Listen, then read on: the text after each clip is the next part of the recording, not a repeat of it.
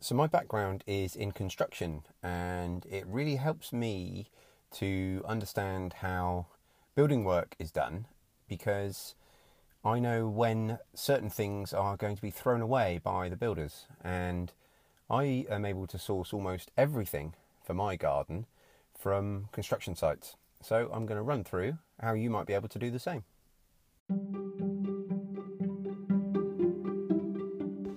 Hello, and welcome to the Self-Sufficient Podcast. I'm Carl from selfsufficienthub.com, and I'm here to talk about all things self-sufficiency.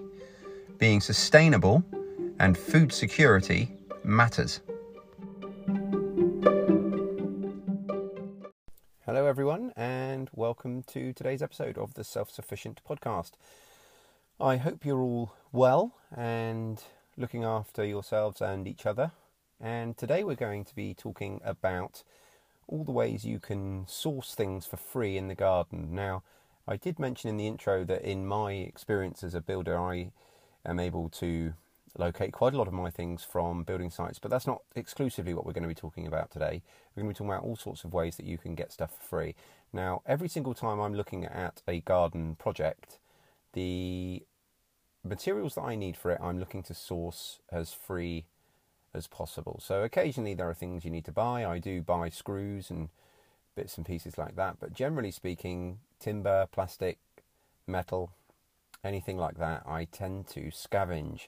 And I've built hoops to keep the butterflies and caterpillars off of my cabbages for free.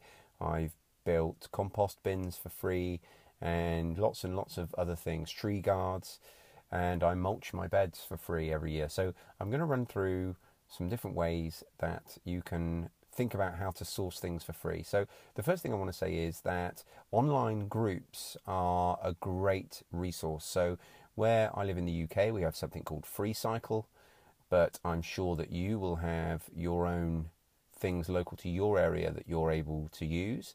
And on FreeCycle, people literally just post things that otherwise would be going to landfill. I've had all sorts of things from FreeCycle, including plants. So it's definitely worth finding whatever your local resources are in that area. There are also Facebook groups and all sorts of online groups. Now, you can source almost anything from here, but it is a case of being lucky and vigilant and just keeping your eyes open and seeing what comes up. The next thing that I do very frequently is every single time, and I've mentioned this before on the podcast, every single time I see a utilities company trimming trees at the side of the road, almost every single time what they will have is a big wood chipper, and they'll chip that wood straight into the back of a flatbed tipper or something similar, and they would love somewhere locally to tip it.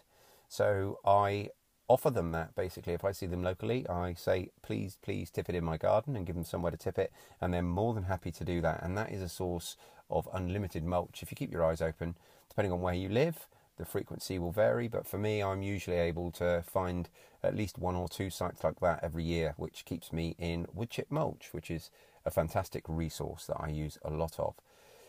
The next thing that everybody's aware of already, I'm sure, is pallets. Now, pallet wood is very useful for all sorts of things. I've built chicken coops out of it, I've built compost bins out of it, and if you've got an open fire, you can even use it for kindling and firewood. So it's definitely worth having a think about where local to you might use pallets. If you've got any kind of industrial area near you where there's factories and things like that, they almost certainly have deliveries on pallets.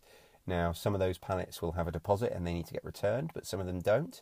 And you need to remember with anything like this that if they're going to have to get rid of them anyway, you could actually be doing them a favour by saying, can I help you out by getting rid of those pallets for you? So don't feel shy about doing it. You could well be doing them a favour. So pallets are a great source of wood. The next thing I want to talk about is getting more into the building site side of things. And there are specific stages at which building sites will use certain things, and that's the time to go and ask for them. I'm going to run through exactly what you can get and when the best time to get it is next.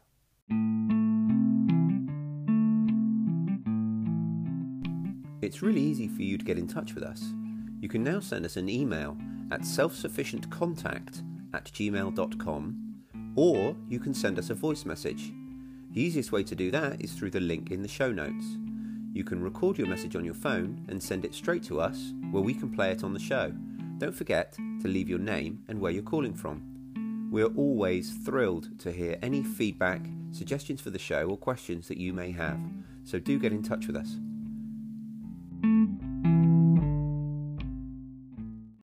Now, one of the things that gardeners can find useful that is used quite a lot on building sites is black plastic. Now, on a building site, they would call it DPM, which means damp-proof membrane, and they would usually put it down underneath solid floors, and it's to stop damp coming up through the floors. So it should come as no surprise that the best time to be on the lookout for this would be towards the start of a job when the footings are poured and they're just starting to build the walls, because at that point they've probably installed all of their damp-proof measures in the floors. Now, what you need to remember is this is something that they will have to pay to dispose of. It comes in vast rolls, and there is invariably several meters left at the end of any particular project. So it's something that, again, you're doing them a favour by getting rid of, and you might not get enough to do a very large vegetable plot in one go, but you can certainly get remnants that are going to be useful and that you can either build up over time, or that are certainly big enough to do a raised bed or something like that. In the garden, obviously, lots of people use black plastic to kill the weeds or to shut down an area over the winter. So I personally don't use it, but it is something that is available. The next thing I'm going to talk about is netting. Now, if you've ever, particularly in urban settings, driven past a large building site with lots of scaffolding up, you will quite often see netting up around the scaffolding to stop things like bricks falling on people's heads. Now, if you speak to a scaffolding company, they may well have some scaffolding they're taking down, and quite often the netting comes down in such a fashion that it gets torn up and it's not really reusable. Not every piece, but quite often there are large portions of it that are not reusable. Now, this netting works great as a pest protection. You can use it around tree guards, and I use it every year to create my butterfly hoops that go over my cabbages. So that's a great resource that's readily available if you ask at the right time.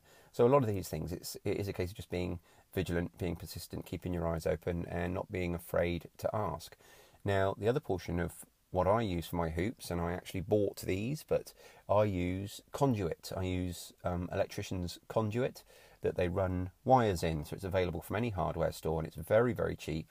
It's tubular and hollow, and it comes in straight lengths, but they bend and are quite rigid, and they bend just the right amount. They're perfect for making your hoops out of. Now, if you know an electrician, you may be able to get some of those, but in my experience, generally speaking, they come in full length, so that if they're left over, they get either returned or sent to the next job. However, you can use water pipe, the blue water pipe, and again, this is something that remnants could easily be available for, either right at the start or right at the end of a building project, either when they're putting the water main in, or quite often they will have a temporary water supply which at the end of the job is redundant, and that's something that can be used.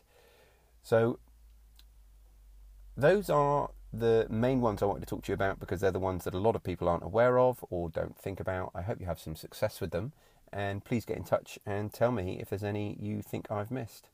As always, thanks for listening. Stay safe. Speak to you tomorrow. Cheers. If you find these podcasts valuable, there are several ways you can support them. The easiest ways are to rate it and leave a review wherever you get your podcasts. You could also share it online, talk about it anywhere you blog, or find someone you think might be interested and point them our way. You can also find and support us on YouTube, where we are also Self-Sufficient Hub. Thanks for listening.